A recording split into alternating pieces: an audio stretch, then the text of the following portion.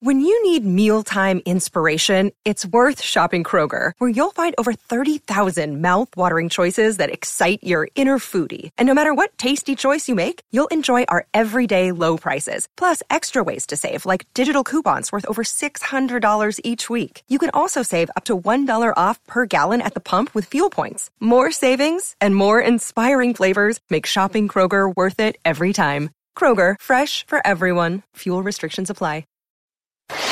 The Natural Hat Trick with Luke Lipinski, Craig Morgan, and Jamie Eisner. Welcome into episode 260 of the Natural Hat Trick podcast alongside Craig Morgan. The Natty Hattie. And Jamie Eisner. The Saddy Hattie. Aww. I'm Luke Lipinski, and I have a fleet of ducks with me. I want that to be noted early and often in the show. And also... Already been tweeted, Luke. Oh, okay. Well, and then we've got Olfie. You can't really see him, but you can hear him. And we have the unnamed super penguin duck that we'll name him after the next Penguin Stanley Cup, so he might be nameless for a while. How long did it take you to find replacements on the internet? Replacements for what? The original ducks? No, these are the originals. Now, granted, 4 of them are missing. I will give you that. I thought you meant a replacement for Jamie. We can get into that later on in the show. Let's start with the Stanley Cup, which has been awarded to the Tampa Bay Lightning. Okay. I don't know why I'm talking like this. By the way, I went font crazy on the show notes this week. I don't know if you noticed that. Yeah. It's already crazy with the fonts for Jamie's. Well, it's not really his last show, but we'll get into that more later. It feels like his last show. It feels sad. I think what we should do is not let him talk the whole time on his last show. Instead of drinking out of the cup, I feel like crying into the cup because Jamie's leaving us. I feel like having a boat parade because Jamie's leaving us. So, by the way, has there been a cooler cup celebration than that? No. That was pretty awesome. I love that. Whatever Montreal did when they won the cup in '93 to decide that no Canadian team gets to win the cup for another 50 years or whatever, maybe that was cool. But this in itself, you can only have the Lightning. I guess maybe the Kings could have done something like this. But credit to the Lightning. They deserved it. I'm very impressed now looking back. I feel like we can say this without any risk of getting burned by it tomorrow or something. They did it. They played out the entire playoffs with 0 positive tests. It's that in itself is remarkable, but they put together a format that ultimately crowned, I think, the best team in the league, the champion. So it wasn't some weird, let's just put something together at the last second. It was thought out, and it ultimately played out probably the way it should have. Yeah, and everybody's fear is that this was going to be a bizarre year where a team that didn't deserve to win would win the cup. Well, that didn't happen. And as we said early on, look, especially with the teams that had to play a qualifying round, that's a really long run. It takes its toll on you. So I didn't think that any team was going to come out of the qualifying round, and Tampa made sure of that, of course. Yeah, and there's a lot of storylines that come out of this. One great point, Luke, considering where we were when this postseason started and the uncertainty of the sports world and everything, for them to go through this entire run with no positive tests is remarkable. And the fact that we did get the best team in the league, or at least one of the best, depending on where you thought they were when they came into the postseason, wins the cup. This could not have gone any better. And this was a very un-NHL-like run here, where they were put in a really bad spot, and between being able to extend the CBA, handle the Olympic stuff, have a COVID-less bubble, and still have one of the elite teams crown the Stanley Cup champions, I don't know how this is not like an A++ run for them under unbelievably difficult circumstances. Yes. Round of applause for the NHL. It took you 260 episodes to finally say good point, Luke. And that's really the only reason I've been doing this podcast for the last 5 years. So that's all right, everybody, and that's it. Right. I'm still waiting, actually. So don't hold your breath.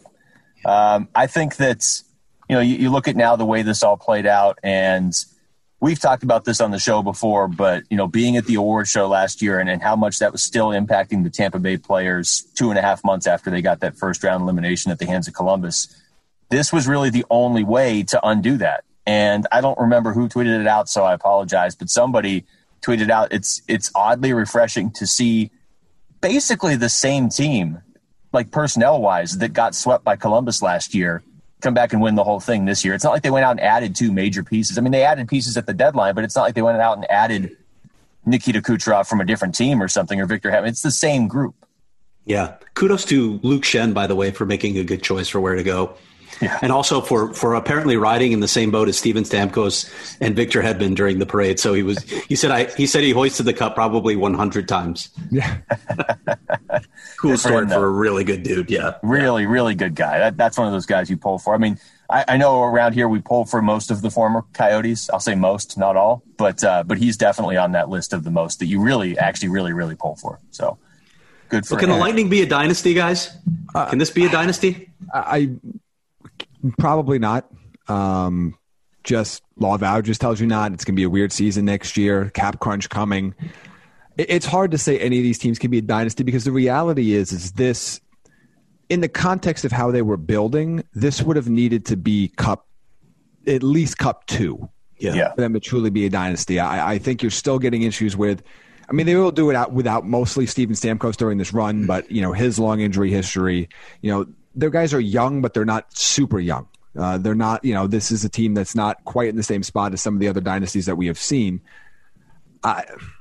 They're obviously extremely talented. They're going to go into next season as probably the most, if not, one of the most, if not the most talented teams in the NHL. We talked on the show a couple weeks ago about how there's really not a lot of powerhouses in the East, and they would be one of them. So, yeah, it's possible they go on a run, but this doesn't feel like a team is currently constructed that's going to win 3-4 cups. Like I'm not ready to say that yet. But they've got some work to do this offseason.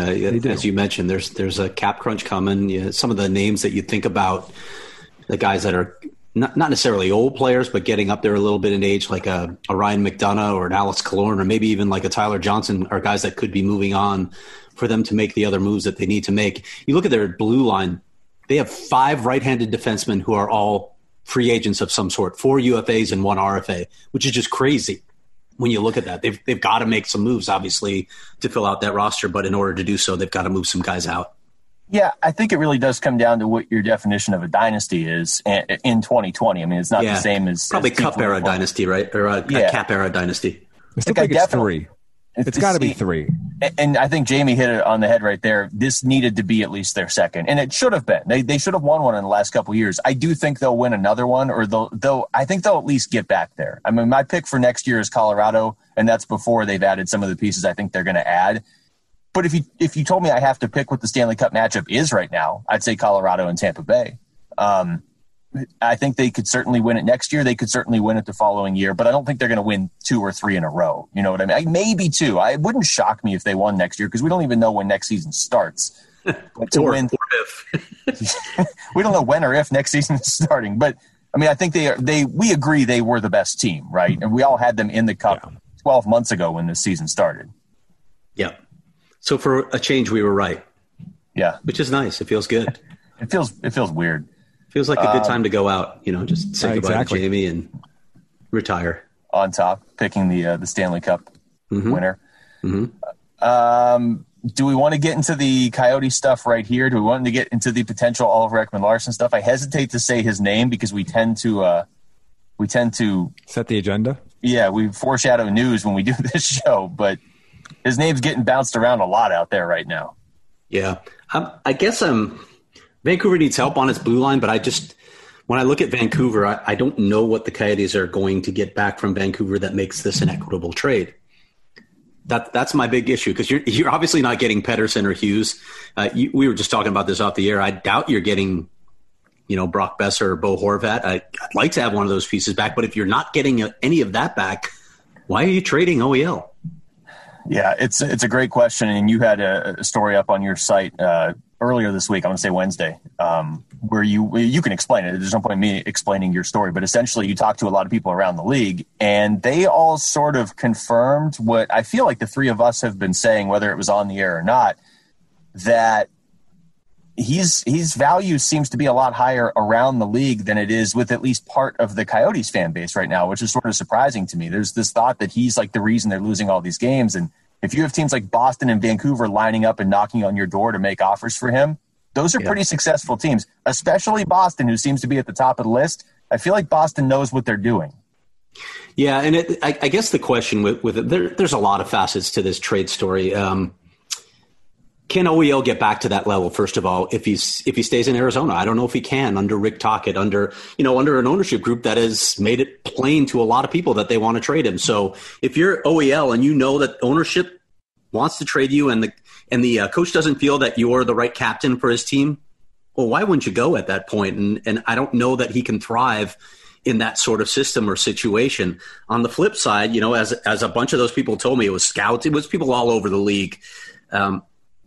They feel like if he goes to another team, if he goes to the right situation, we could see the old OEL in a heartbeat. And if that happens and the Coyotes don't get a boatload in return, no pun intended, they could look really bad in this trade. Because if he ends up being, he's only 29, and I know a lot of people believe that the maximum or the best ages are between 23 and 27 now in the NHL. But I think NHL defensemen go longer than that. I think OEL is a terrific skater. He's the type of player who I think can have a longer career. And if he regains his old form, man, what did you just give away? You possibly gave away a top defenseman, which is almost impossible to find or replace. Well, and I think you hit on it in there. The key in your story, I don't remember who it was that told you, but they're like, yeah, he's going to be a great skater when he's 50. Now, that doesn't make you a great player, obviously, but yeah, I think OEL's got some years left in him, and I do think there's a chance that he can rejuvenate his career if he gets traded or even here. But, I do understand some of the at least the thinking behind should we trade him? And that's not where I've ever been on this. And I wouldn't trade him unless I get some amazing offer. But if you are trying to rebuild things a little bit, who are your obvious trade chips? One is Oliver Ekman-Larsson. One, unfortunately, is Darcy Kemper. I'm not saying I would deal them, but those are probably where every team that calls you is going to start when they're asking for pieces. But the key is you need to get pieces back. And I don't know Bill Armstrong yet. I like his energy. I like some of the stuff he said. I do like what others say about him. And especially if he had been here for a year and was trying to make this trade, I have a lot more confidence in where it's going to go. But you don't just trade him to trade him. You need to be getting, I think, a number one center, at least in the sense of he's your clear number one center, and you're never bouncing back and forth between Dvorak and Stepan and from game to game. Whoever you get back for Oliver Ekman-Larsson should be your center, number one, every single game. The issue here, though, as I look at this, is if you're going into a full rebuild, your current contract situation doesn't necessarily, and draft pick situation does not necessarily lend itself to that. They're kind of caught in between right now, which is based on the longer term deals they've done for young players, hoping they progress into them. And there's been a mixed bag of value there. I think we look at those a lot more favorably. A, if Chaika was still currently the GM, and B, if Clayton Keller was holding up his end of the bargain for his particular deal. I think those all would be packaged more favorably. But you're kind of in a weird spot where you're going to try to go – if you go into a full rebuild, you're punting next season completely at this rate, and then you're still going to have to find the same things you're looking for now. You still don't have a number one center that you trust on the roster. You're asking a whole heck of a lot if you think Barrett Hayton's going to be that guy in a traditional number one center role. I don't think he's going to be that type of a player. So you're going to be searching for, if you move Ekman-Larsson, for that top cornerstone defenseman. If you move Kemper, you're going to be looking for that starting goalie. So you still have all the holes you have now. It's not like we just need to buy time till this prospect comes up. Like, they're not in that scenario. Their system isn't exactly stocked with prospects. And those deals that you have with those young guys don't lend themselves to doing a 4 or 5 year rebuild in a traditional sense. So I don't know what this would accomplish. Now, if somebody just knocks your socks off with an awesome offer that you can't refuse, then yes, nobody on that team should be untouchable. But they're in a weird spot now where, unless the goal is to curb expense in the short term, I'm not sure the long-term goals of trading Ekman-Larsson, even for even market value, which again, you can debate what that is going to give them the return that they need to actually rebuild. And so if you're not going to go into a full rebuild, moving your top defenseman and possibly your top goaltender is going to throw you back into that space when your rest of your team is not really in that area to make you the most successful for doing that. So they're in a very interesting predicament right now. But if they start moving those major roster pieces, I don't know how you can look at this as anything but a rebuild. They're not going to get NHL caliber players at that same level. Yeah. And that's the thing. I don't think you're getting a number one center back for Oliver Ekman-Larsson, but you should be looking for at least a top defenseman or a good NHL defenseman, you should want a first round draft pick, and you probably want another piece if you're going to make this trade. But again, like when we were talking about Vancouver in particular, what does that trade look like? What up there excites you? I mean, you can't get any defenseman from that blue line that really is there a guy up there that gets you excited other than Quinn Hughes on that blue line, and he's not moving. And then up front, what gets you excited? Yeah, Pedersen, Besser, Horvat. I mean, the names we already discussed. There's nobody else, and you're not. They're not. Besser is attainable, but of those four, he's the only one I think maybe Vancouver would trade. I don't think they're trading any of those guys. Yeah. No, that's their core, because they're going to run into that same issue of they're not going to trade core pieces that are producing for them now to add another core piece to produce for them, because they're at some point you're just moving deck chairs. Like they're trying to get better, which means they're going to trade prospects, young guys, veterans that they need to move out from their middle six, and draft picks. Like that's what you would move if you're a contender right now to get these guys. So I don't know. Like I like what is in it for Vancouver, even if Besser's attainable. What is in it for Vancouver to do a deal centered around Besser for Oliver Ekman-Larsson? Yeah. Are you really going to be a net positive come the end of the day? To me, you need to come out of this with some combination of a high draft pick, at least a top two pairing defenseman, a scoring power forward, or I hear what you're saying, Craig. You're not going to get like a true number one center, but I think you need to have a center, like I said, that you, as the Coyotes, know is your top center most nights. And I don't think any one of those things is enough. Like we've talked off the air, if they come out of this with the 26th pick in the draft for Oliver Ekman-Larsson, that does nothing for me. You need more than that. I understand you need picks, but the 26th pick in the draft could be a guy that never plays for you.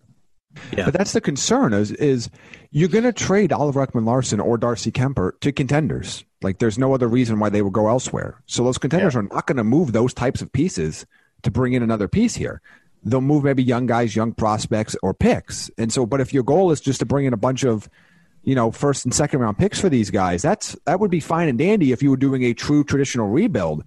I'm not sure they're in a position to do that successfully right now.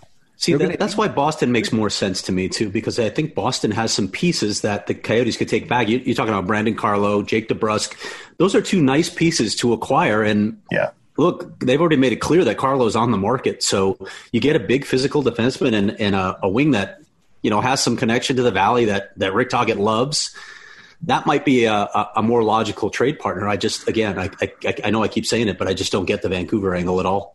Yeah, but the Boston one does make a lot of sense for what you just said. If it is Carlo and DeBrusk and a decent pick, then then that's something. Then you're both accomplishing. Both sides of that trade are accomplishing something. But I mean, if you look at the Coyotes' blue line beyond this year as it's currently set up, they really only have Oliver and Jacob Chychrun signed.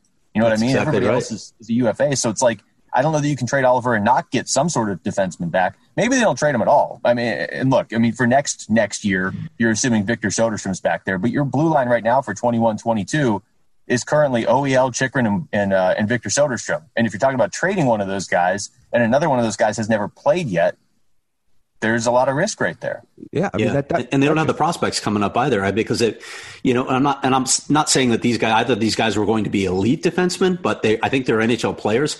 They traded Kevin Ball, they traded P.O. Joseph, so you don't have a lot. You've got Soderstrom, you've probably got Kyle Capobianco as a third pair guy. That's really all you've got in the system that you're certain of at this point. Yeah, and I think that's primarily the issue of where are these guys coming from. It's not like you're loaded with prospect talent and you can do some sort of quick pseudo rebuild, open up some lineup spots for these young guys to get experience. You don't have those pieces right now.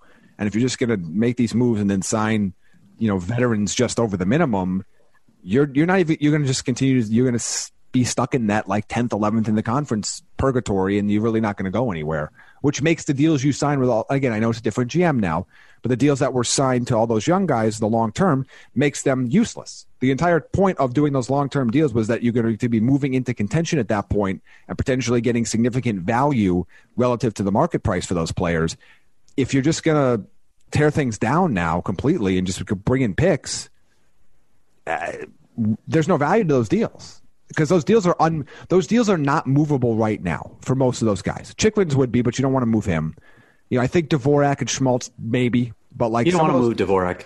I don't think you want to move Dvorak. But you don't want to move those guys. But you're also going to blow you're going to blow some of the value years of those deals But I do with this. Like they're in a really they swung really hard this year and they missed for the most part. And then the subsequent craziness that happened in the offseason, or I guess not offseason, leading into the postseason and then coming out of it, put them they're in a bad spot right now. They're not in a good place, and they're going to be in a worse place if they move Ekman Larsson and Kemper, because they're not in a position. They're stuck in between right now. I think they're going to need some guys to step up, or they're going to need to really win those trades, because I feel like right now they're kind of stuck between. They can't really do a full rebuild.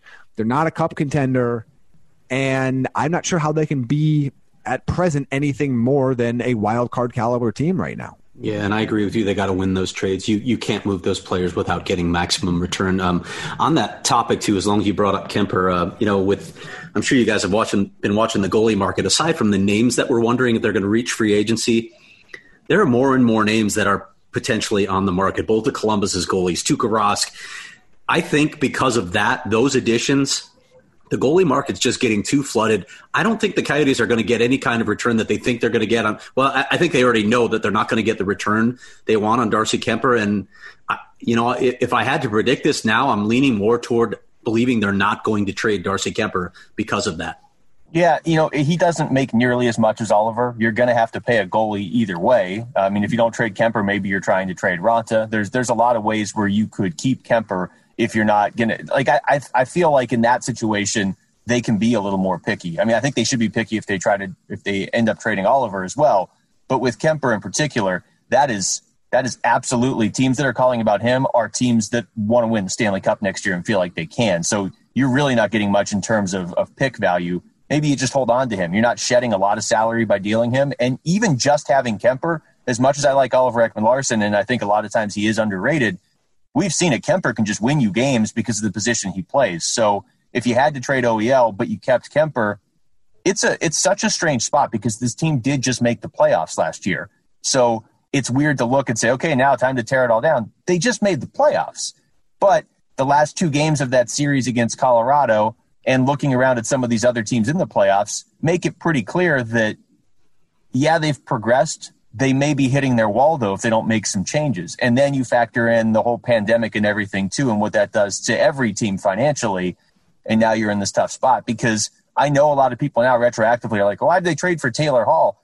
I like it when a team takes a swing every once in a while. They don't do this every year. They haven't really done it in 15 years. They traded for a very good player in his prime. It didn't work out. I don't think it was Taylor Hall's fault, but I like it when the team tries and goes for it a little bit. I think if they had just gone for it and then Hall signed somewhere else, if there wasn't the pandemic, I don't think they would be in this position they're in. But it's everything coming together, and some of it was unforeseen, and none of it had anything to do with Bill Armstrong. Now he steps in and has a very difficult job and a difficult field to navigate, and he's got to do it very quickly because the draft is in 4 days. And that's where the unknown comes in, because these aren't his guys. These aren't the deals he signed. These aren't the players he drafted. There's none of that. So you don't know what the personal feelings are about these players and where he in particular values them. Because I don't think it's the worst thing in the world to just run it back next year with this team. And maybe if you're able to move one of those veteran contracts, and you might not be able to get Hall back at this point, but move one of the veteran contracts out and bring in some other pieces. Like, you can be, a team that can win a playoff round. I know you want more than that, but it's not like this team is a disaster as currently put together. But if you start moving these key pieces, it could quickly become that. But, the draft's in a few days. And correct me if I'm wrong, Craig, is Bill Armstrong and company, they're not participating in this? He's not participating, and neither is Daryl Plandowski, the new director of amateur scouting. So Plandowski's actually working for Tampa still for this draft. So it's a little weird this year, but I'm still trying to figure out how that is all running. Steve Sullivan, I think, is running the draft, but they're going to have some scouts at his side. It's just a bizarre situation. I wanted to go back to something that Luke said about, when they made the Taylor Hall trade. The thing that drives me crazy about the analysis, the hindsight analysis, is that people ignore the context of the moment. And we've already talked ad nauseum about Darcy Kemper's injury, how it happened one game after Taylor Hall arrived, and that clearly impacted the team. And we've also mentioned that they were in first place at the time of the trade. So you look at it through that lens and say, okay, John Chayka said they had earned the right to get another piece, so he went out and did it. But then you look at some of the other players, like at the time, Nick Schmaltz was playing really well. Nick Schmaltz was hot at the time. So they had a bunch of guys going where you could look and say, this team's really doing some things. So you kind of get why they made the moves at the time. It drives me crazy when people come back and just ignore all that context when they judge it after the fact. Yeah, well, and you have to separate this stuff. They're not, they didn't trade away the second round pick this year and the first round pick next year. That wasn't part of that Taylor Hall trade. They're not in this position where they are at least in rumors about trading Darcy Kemper and Oliver Ekman-Larsson. None of that had to do with the Taylor Hall trade. This is a separate thing. And so if you look at it and you're like, I'd rather have our first round pick this year, well, so be it. But at a certain point, if you want to move deeper into the playoffs, you have to go for it with a guy like Taylor Hall or somebody like that in the right scenario. And they did it. Now, back to something you said there, Craig. I mean, as far as the direction they're going now, I have no problem with being associated with guys that were involved in scouting for St. Louis or Tampa. I mean, those are two teams that have a pretty nice track record recently. So to have that in the Coyotes front office now, it doesn't help you right now. It doesn't help you next week, but it's going to start helping you ideally next season. Yeah, and look, again, you never know until these guys actually do the job. But when you do the checking, you ask around the league, both of these guys are immensely respected for the jobs they have done, not just because they're great guys, because of the jobs that they have done. So the Coyotes have done all that they can to this point with these two hires to get the right guy in place. Again, it's going to come down to performance, but it looks right now like they made two good hires. We should, I don't know how we've gone this deep into the podcast without mentioning this. Craig, maybe you're not aware of it. Do you know that Jamie Eisner has his own logo at this point? Wait, what? I do not know this. I do. Is this on your Twitter handle? It is. You can find it there. I'll send it to you as well. I can text it to you. I can find it off your Twitter. I'd rather screenshot it with some compromising view of you. Go, you can yeah, but I've been screenshotting you throughout this podcast to try and find compromising views. So just for the memories. The N, that's right. The N in Eisner looks like nonlinear progression. It's like an arrow going up. That's it's cool. Amazing. It's fantastic. And for nonlinear. Yeah. All right. Let's. I'm sure we'll get into more Coyote stuff later on in the show. Let's get into some of the random news and notes around the league. Henrik Lundqvist is not going to be with the New York Rangers next year. This is not a shock to people, but where do you think he ends up? I have no clue. It's just hard. It's hard to watch him get bought out after he stayed true to that organization for so long, right? You hear all the it's a business. You hear that line over and over again. But man, there's a few guys where you wish it wouldn't happen to them, and he's one of them. Yeah, and there are definitely some images of Lundqvist over the last few years when the team around him was not very good. I remember when Pittsburgh won the Cup in 2016, they got through the Rangers in the first round finally. And the elimination game was just Pittsburgh. It was like a shootout line before a game. I mean, it was just them shooting on Lundqvist, and he was doing everything he could. There's that famous shot from the year they played the Kings in the Cup. I mean, they were in the Cup, so obviously the team was decent around him, where he's just laying there. He did everything he could to try and give them a chance to beat the Kings, and by the end, it was just him against LA. It is, I mean, in terms of the all-time great goalies that I've seen play, he's up there, and he's right there near the very top of the list of all-time great goalies that's probably not going to win a cup unless he ends up somewhere really good next year. Yeah, it's unfortunately a lot of times you have a very unceremonious ending to legendary careers with one team, whether it's just you go somewhere else, you're not good enough anymore, or your play just deteriorates to the point where people kind of turn on you in the short term until you've retired for a couple of years and then all's well again. But to Craig's point, with all the goalies that are going to be out there, I don't think there's a starting job out there for him. I'm not even sure there's a 40% and a 60-40 job out there for him at this point. Do I think he plays? Yes, but I'm not sure that I think we're talking, barring injury, we're talking maybe a 15, 16, 17 start type season from him next year. What I don't want to see, and I don't think we will see this, I don't want to see him end up on a team like Detroit, though, or somebody, or like Buffalo. You know what I mean? Where it's just right. Don't even do that. Why? Yeah, why would you do that? I mean, I want to see Lundqvist, if he's going to play, even if he's a backup, which I agree that's what he'll be, to be a backup on a team that at least has playoff aspirations, and they're not delusional in having those aspirations, and maybe he gets into some key games in the playoffs or whatever. You know what I mean? But he's not going to go to a situation like Detroit where he probably could be the starter and he would lose 85% of the game he plays no matter what he does. So speaking of Buffalo, Jack Eichel, this seems fairly inevitable at a certain point, doesn't it? There's talk now this week that he wants out, but then he's like, oh, no, I don't know that I want him yet. Well, thank God for Bob McKenzie, right? I mean, we're going to miss Bob McKenzie when he actually goes into full retirement because, Bob makes a quick call and clears up all these rumors in just a series of tweets. Okay, it's not that real. I mean, they were listening, so you wonder if there's a little bit of why. I heard some narratives out there like, well, maybe they just wanted to gauge his value. Well, why would you do that unless you were maybe thinking about it? So. They just want to feel good about what they have. Yeah, maybe, or maybe they just were waiting to see if somebody could, would really knock their socks off with an offer, and then maybe you think about it. But it's hard to envision a franchise center moving. It just doesn't happen very often. The bigger story for me here is when this all sort of broke a few days ago, my immediate reaction was, oh yeah, Jack Eichel's in the league. And you think about, how big of a deal it was for him to get drafted and Connor McDavid to get drafted, and how, look, around Arizona, we all wanted McDavid certainly, but I think we all expected, hey, we'll at least get Jack Eichel, and that's just fine. And if you look at Eichel, if you watch him play, he hasn't been a disappointment. He's very good, but he is just buried in Buffalo right now. That's the way to describe it. Jamie can speak to that better than anyone. The teammates around him haven't been great. The organization's been run terribly. Look, they deserve what they got for the way that they ended that season to get Eichel in the first place. It was an absolute embarrassment. So they deserve to be in hockey purgatory for the next several years.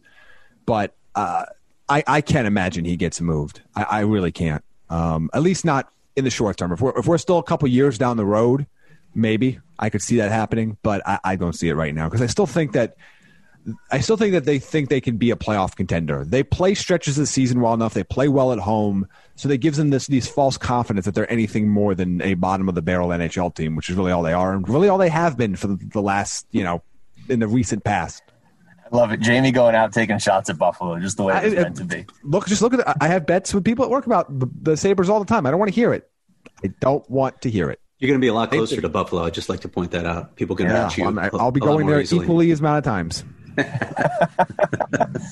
Yeah, I look forward to the Sabres starting next year 7-2, and people being like, "Is this finally the year we're going to get 7-2, 5-0 at home, and everybody loses their minds, and they go on the road, and then they never win a road game again?" Like I'm not doing same story every year, unless they add Taylor Hall and Darcy Kemper in the offseason. And are we going to see?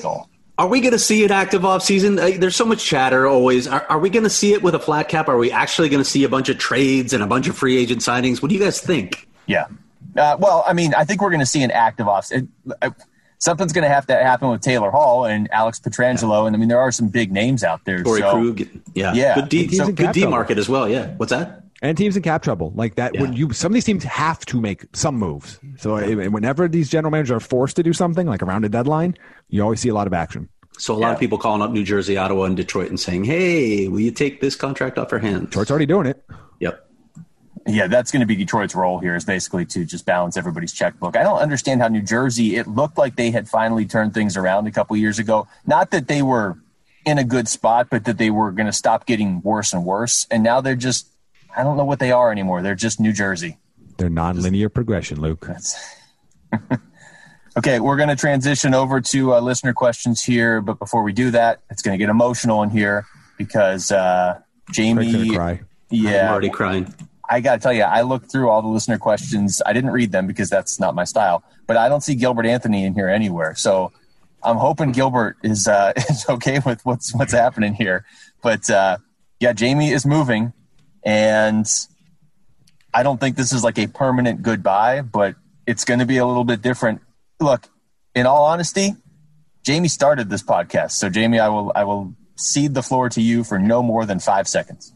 Thank you, Luke. How magnanimous of you. As you know, as we've teased on the show / flat out said before, I am moving to Chicago. That is not why, not necessarily why I can't do the podcast, but some other work obligations, as you know, have changed. If you followed my career path or you're big into football, the fantasy football, the draft, any of that stuff, you kind of know what I'm doing at the Draft Network.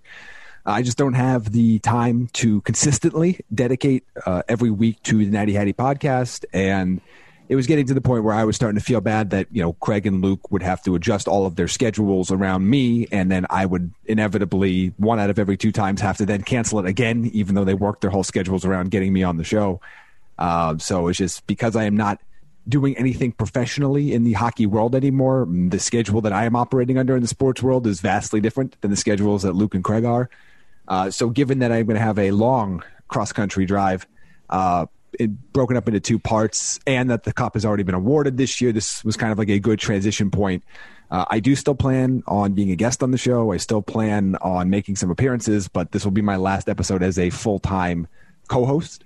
So it's been, I want to, say thank you to all the listeners that have been with us for a long time, all the way back to when Luke and I started the Today Slapshot podcast, which is what this was originally, from the FanRag Sports offices, as we've mentioned, on the unbelievably uncomfortable red and black leather couches, in the podcast room. Craig joined us very shortly afterward. From a distance, because he never wanted to sit near us up on the little stage area that we had, so it was always like a whisper for him. But I mean, he joined us I believe in the single-digit episodes. Like, it was really. I think it was the 3rd episode. Yeah, it was like 3rd or 4th. Yeah. No, I've had a blast doing this podcast. I think we've cultivated a very fun community of hockey fans, predominantly Coyotes fans, but hockey fans in general. And I think because we have covered the entire league, that is the consistent feedback we get, is that we help scratch the Coyotes itch, but then also talk about the rest of the league in, I would like to say, an informed, entertaining way. I mean, I guess that's up to you guys, but if you're still listening after however many number of episodes, because I did see a full breakdown of Luke's episode numbers that was tweeted at us. That's tremendous work. But from, Natty Hattie Bingo to everything else that we've done, to our little meet up in Gilbert, that we did I don't even know how long ago then. A year ago. Our live show at Behind the Mask out in Chandler. I mean, we've done the show for a long time. Yeah. And there's some synchronicity too of, like, our first show was talking about how good, like, Steven Stamkos was, and then our last show talking about Steven Stamkos winning the cup for the first time, or last show for me is the first time of Steven Stamkos winning the cup. So just want to say I've been really appreciative of this podcast growing, of all the inside jokes. I think the last 1.5 to 2 years has really been special, where all the listeners have bought into the inside jokes that we have, and they're tweeting at us, and they've become things they've carried beyond just the hour and a half long show that we do each week. But so thank you for that. I will still be around. I will still make appearances on the show, but I will not be a regular co-host anymore. It's not fair to everybody involved. And that will be it. So somebody else will have to take my place to champion the flag of nonlinear progression going forward. I can tell you, Sebastian already texted me earlier today and said I'll do it.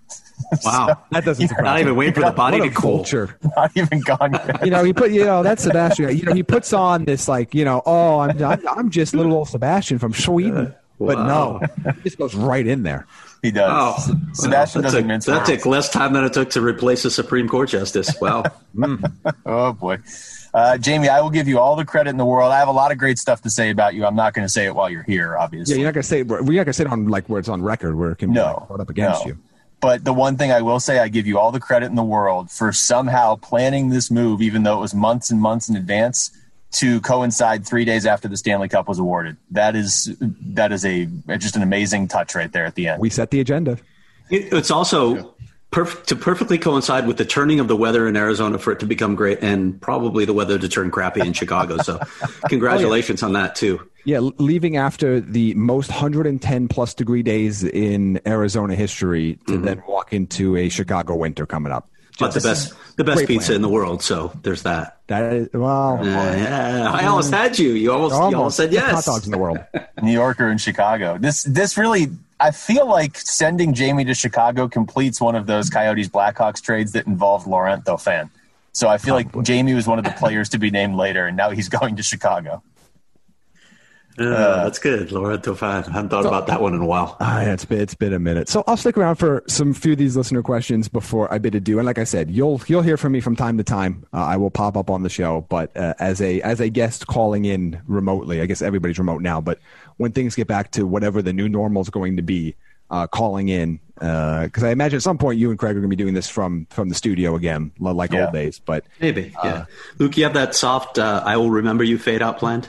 I'll try and edit that in at the very end. Yeah, perfect. And also whenever Jamie calls in when we get back to normal, we're not doing this over Zoom. I'll make sure I give you the hat store phone number to call into again, like you did last time. Yes. That guy was not happy with you. Which somehow was literally walking distance from where I was living. I just never knew it existed. Oh yeah, no, for people that don't know that inside joke, Jamie called in as a guest once, and instead of giving him the station phone number, I gave him the number to, I think it was just the hat store, right? It was some hat place. It's just a giant sign out his house. It says hats. It's amazing. And the guy was not happy when you called him. No, he was not. All right, so let's start with Seth. With real Jamie, that's what it was. With real Jamie leaving, will Napkin Jamie be making a return? I feel like at some point, yeah. Probably. Napkin Jamie, which was drawn on a Panera napkin in West Phoenix by Craig Morgan. Yeah, but not to be mistaken with a Panarin napkin. No. That would be worth something. That's what Chicago fans cried into when he got traded away for Brandon Saad. Rose, is there an unnamed duck left so that we can call Maddie, or would it be Mikey? There's a lot in the background today if you saw what I just tweeted, Rose. There are plenty of ducks that need names. Plenty of ducks also that need good homes. Yeah. I'm going to start a duck adoption agency here, and the Penguins just keep making trades that I don't fully understand. Sebastian did tweet in, and it wasn't like get Jamie out of there. It was, I'm assuming Craig will sing the song in its entirety and Luke will be playing the flute. Is this the Sarah McLachlan song you tweeted the video out for? Okay. Coyote and Philly. Now who's going to answer my Pokemon questions on a hockey podcast? I'm a mess over here, Jamie. A mess. Also have fun in Chicago.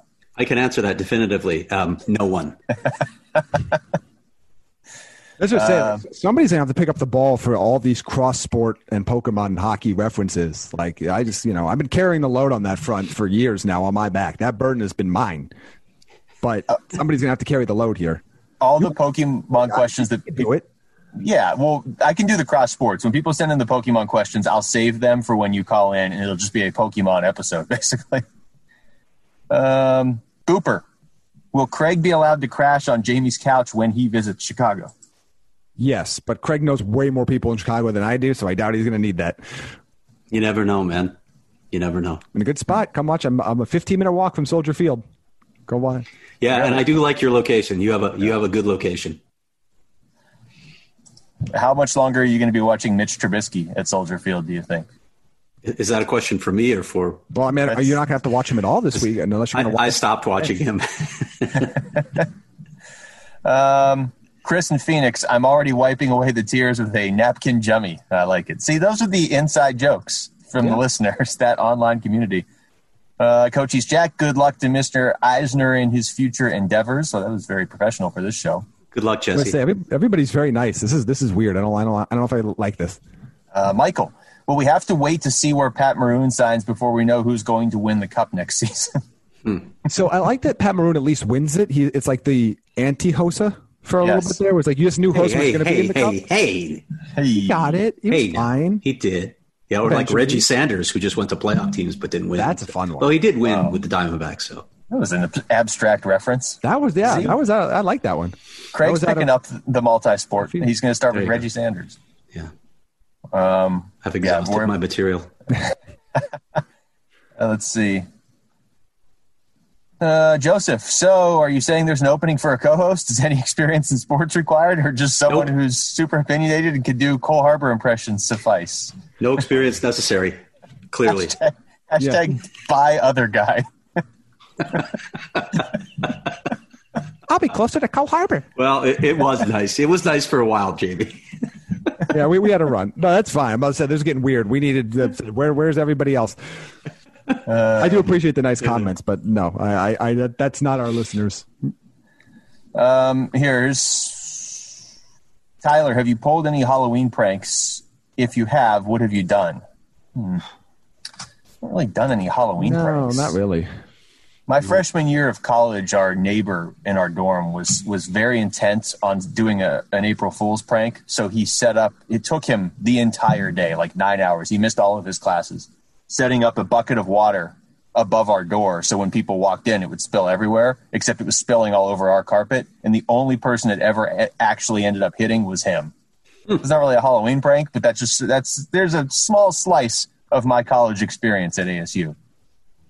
Let's see, Jamie, you got one more here? One more. Justin, now who are you all going to pick on?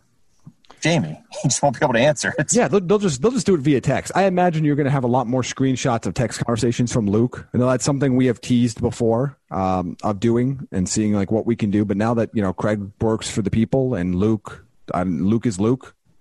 Luke doesn't say anything controversial ever. Usually, unless nothing that's going to ruin his job. I believe that's just intelligence. I say the stupid stuff. Luke's pretty professional. Well, I mean, relatively. Relative to me. Yeah. I mean, if that's where the bar is, I can clear that bar because it's just laying on the ground. Chris, this is like when Farrah Fawcett left Charlie Angels. Wow. I already responded to this one. Craig wrote back, same hair, too. Right? And I feel like this is I feel like this moment is like when the original Steve left Blue's Clues, except I don't have a drug charge I'm dealing with. It's just I'm just moving. Oh, but yeah. Just that hurt, actually. That was a big part of my daughter's childhood. And then, things went south for Steve.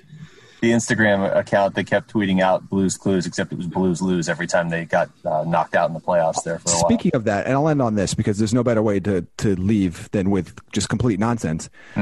It makes sense given the times that we're in, but I was a little disappointed to find out that apparently not only is Blues Clues is on the air still, which is okay, fine, but they get emails now. They don't deliver mail to the mailbox anymore. I feel like that was a staple of the show. And I get why they don't do that because especially with the Postal Service issues now, it might take 3 weeks. That's true. That's true. But I was very disappointed to learn that. I felt like that was an integral part of the show that got lost. Blues Clues now should just be a show that talks about where Alex Pietrangelo is going to sign through a series of clues. That is a show I would watch. All right, Jamie, do you want to – I mean, there's more here that we're going to answer. Or do you really want to go out on Blues Clues? I feel like that's fitting for you, or you can answer a few more of these. I feel like I should go out on Blues Clues. So thank you, everybody that's listened. Obviously, keep listening because you'll get real answers coming up here from Craig and Luke. But I appreciate all the kind words. And obviously, I'll still be around and still talking hockey, but just not on an every single week basis. So thank you, everybody. What would you say if I told you I had forgot to hit record for the last 45 minutes? I can see it literally in the top left of the screen. So it literally says it's a flashing. Everybody knows how Zoom works now. Wouldn't it be fitting, though, after all the episodes Jamie lost when we started the show, if I lost this episode? That is true. Lost. That'd be cruel. No, I wouldn't be a fan of that. Oh, okay. Well, see, you're saved by Craig, Jamie. If Craig doesn't like it, that's true. I can't offend him now because he's the only other host. Well, all right, remember Jamie. me as I was. I'm not going to sing. Sure? I'm not going to sing. Okay. Thanks, Adios, Jamie. Everyone. Bye, Jomi. Everybody. Have a good one. Safe travels. He's gone. Wow, just like that. He is gone. Just like that. It's over. I didn't think he'd ever leave. Wow. Okay. Oh, boy. Okay. Now it feels empty in here. Yeah. I'm going to try and hold it together for the last few questions. All right, Paul. How does Armstrong and Plendowski... I promised myself I wouldn't cry. How does Armstrong and Plendowski not being allowed to work the draft work in practical terms? I think the line is difficult to define and enforce. That's a really good question. I'm going to try and write about it on Sunday. Let's see. Earlier this week, Coyotes' Twitter account released a video of a young Todd Walsh interviewing Keith Tkachuk and rocking a magnificent mullet. The people want to know, do any of you ever rock a mullet? This is from Eric. I have never had a mullet. I am proud to say I've never had a mullet. By the way, Daryl Plendowski, who we just talked about, also rocked a mullet while he was playing at Northern Michigan. I have a photo to prove it. Nice. That's a good way to begin his time in Arizona with a mullet photo. Yeah, I've never had a mullet. I feel like as some sort of going away present, Jamie should have had to shave his hair into a mullet because he would have had a glorious like prime 1985 hairband mullet if he did that. Gives me an idea, though, because my daughters are really good with Photoshop, so nice. I may pursue that. In case he ever releases that picture of you wearing the pink cat ears on your headphones. Jan Yannick fan club leader. One line stuck out to me from Craig Morgan's recent article on OEL, the line about good coaches getting the most out of their players, etc. Do you guys agree with that? And if so, should Tocchet be replaced? And also, best of wishes to Jamie on all future endeavors. I don't know, man. It's one opinion in many, and I know Rick Tocchet has his detractors. I do think that the coaching staff made several adjustments last season. We talked about some of them. The way they attacked the neutral zone, they adjusted that. They adjusted some things in their defensive zone coverage. So I think it's an easy narrative to lay this on the coach. I think he shares some blame, without question, for Oliver not performing up to the level that we had expected of him. But, Oliver shares some of that blame too. And look, the situation is also tough. Oliver's been here for a long time with a franchise that just keeps taking steps backward when you think they're moving forward. As I've said many times, the Coyotes experience wears on you, man. It has worn out a lot of people, a lot of good people. It is a tough situation to go year after year wondering if you're ever going to take a step forward. And at points, I think, even as someone else alluded to in that story I wrote, losing hope, just not seeing hope. Yeah, I agree that it's tough to just blame this on Rick Tocchet. I understand how people could connect those dots. But, some players – first of all, it's entirely possible that Oliver Ekman-Larsson is playing with the Coyotes next year and he plays better. I don't want to sit here and do this show like a trade is done, but the talk is out there, and it's not just quiet like rumors that one or two people from somebody's basement in Quebec are putting out there. These are actual rumors. Now, we'll see if anything happens with it. But – sometimes certain players and coaches fit better together than others. Oliver Ekman-Larsson fit very well with Dave Tippett. Dave Tippett, they just clicked. And that doesn't mean Rick Tocchet's a bad coach or Oliver's a bad player for not being able to play to the same level under Rick Tocchet. I am interested to see where this goes, though, because you're talking about the captain of your team and your very clear number one defenseman who I think it's easy for people to look and be like, well, he's not scoring as much now. He's your number one defenseman, not your center, not your winger. His job is to slow down Alex Ovechkin and Connor McDavid and Sidney Crosby when they come to town. And a lot of times he does that. Nobody can slow down McDavid, but a lot of times Oliver is a big part of that. You have to look beyond just goals and assists with a defenseman. So, yeah, take that. Non-linear donut ball delivery. I like the title. Luke, are we going somewhere with that, or is that just somebody just said that? No, that's the name. Okay, that's somebody's name. That's the Twitter handle. That's an excellent Twitter handle. Luke, I just randomly said that. Luke, are you emotionally recovered enough from the Patrick Hornquist trade to be recording? I think there ought to be a federally mandated waiting period before you can record an episode after the Penguins acquire an overpaid, underperforming defenseman. Yeah, I'm numb to it at this point. I don't, like I said, I don't hate this deal as much as some of the other moves they've made in recent years, i.e. acquiring Jack Johnson. But I don't fully understand all the stuff they're doing right now. It's relatively minor stuff. Hornquist was a big part of the two cups they won in 16 and 17. He's not the same player now that he was then. But we talk about some of the moves the Coyotes could potentially make. They are franchise-altering moves one way or the other if they make them. With the Penguins, they're just they've got very little wiggle room around the cap. And I think they're just trying to change things because they haven't won. They've won one playoff game out of the last 8, 9 or something, 10. So I've blocked out the actual number, but I think they're just trying to wiggle around a little bit just so they can make changes for the sake of making them. Brandon, if Armstrong decides to hire his own coach, as many new GMs like to do, does that significantly increase the chances that Kessel gets dealt? I'm liking the look of him in Florida reunited with his buddy Hornquist. Wow. I just think the Phil Kessel contract, at least this year, is going to be really hard to move. First of all, He's got some protection in his contract. And secondly, well, he's due a lot of money and he didn't do much last season. So that's a tough contract to move. Yeah, that's one of those things where you just need Kessel to produce for you next season. I don't know if there's a whole lot you can do with it. Starts by training over the next few months to actually get in shape. I meant there's not a whole lot the Coyotes can do about it. Yeah.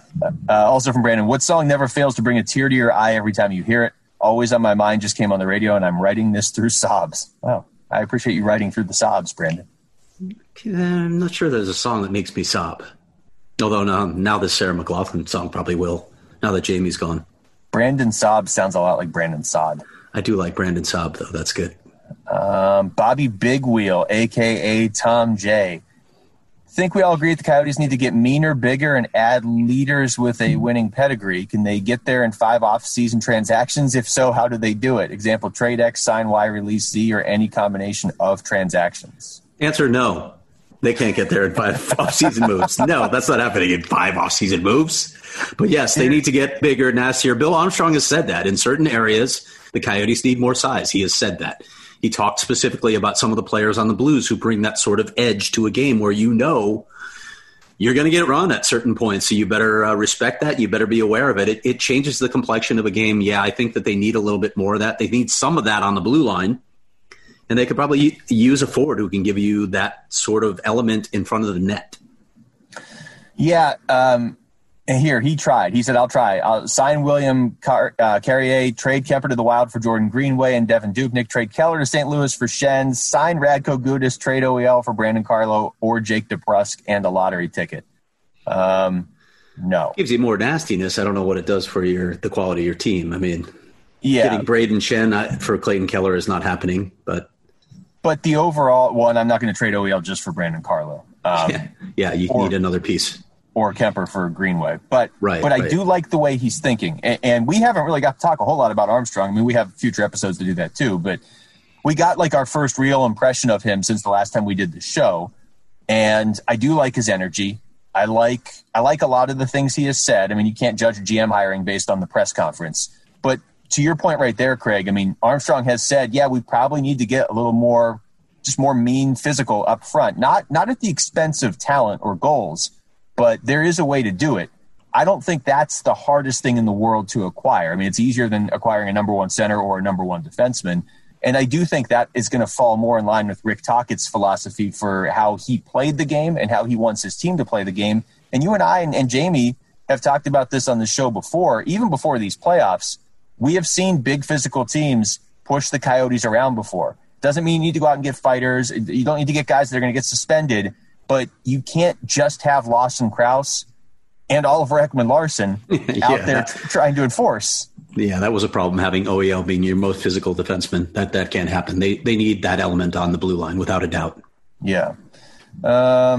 Adam says, thanks, Jamie. Best of luck in Chicago. Do you guys think it's more likely we see major Coyotes moves before the draft, after the draft, or is it still unclear how teams are adjusting to the flat cap? I would still expect it before the draft. I know that's coming up really quickly, but that's usually when it happens because you're trying. Some of your moves involve acquiring draft picks, and that doesn't necessarily happen after the draft. Although I suppose it could. This is a bizarre year where I think everything's going to get extended a little bit. I've heard agents say that they think free agency is going to be extended a little bit longer than normal, and maybe with the way the Coyotes are thinking, maybe you want to acquire draft picks for down the road rather than draft picks for this draft when your GM and your director of amateur scouting are not taking part in it. Yeah, that's the thing. You can't. It's just all. Steve Sullivan has obviously done a lot of homework on this draft. He was already doing it, but it's like Bill Armstrong. One of his biggest strengths is his ability to scout and draft, and they can't allow him to do that in 5 days. Okay, we only have a couple left. Dustin, no questions. Just wanted to thank Jamie Eisner for his excellent work with the Natty Hattie. Best wishes as you move onward. And then somebody responded. Tony responded and said, "That's a Jamie Eisner Stan account." I second comments. Good luck, and may your life not be filled with nonlinear regression. That's a lot of double negatives. Alex BLM, vote by November 3rd. No, can Jamie still call in occasionally, or is this a permanent thing? Well, I think we've addressed that. Jamie's not moving to Mars. Right. Well, Jamie thinks he'll be able to call in. Yeah. Periodically. We've left him with that belief. We're just not going to give him the right number. And Ian said, thanks for the good times, Jamie, and best of luck. Any plans for replacements, or will it just be Luke and Craig in the meantime? I think we're still working on that. Yeah, TBD. Yeah. We'll see what comes up. Okay. All right. Well, this was fun. This is a fun season. I enjoyed these playoffs. I shouldn't say it was a fun season. The middle 4 months when there was no games, that absolutely sucked, and I hated it. But these playoffs were enjoyable, and I think it's great to see Tampa Bay finally win the Cup. It is, and it's just a shame that we have no idea when the next season is starting. It could be a long time before we see hockey again. Yeah. So savor this. Yeah. Enjoy these last moments right now. Last thing, Craig, before we go. how much of what we just recorded is going to be outdated before 15 minutes from now when I try to post it. Like major trades in the next 24 hours. We better get this up right away. Yeah, I'll post it in 5 seconds. All right. For Craig Morgan and Jamie Eisner, I'm Luke Lipinski. Thanks for listening to the Natural Hat Trick Podcast. And this is where you will not get a witty comment to close the show. You never did before either.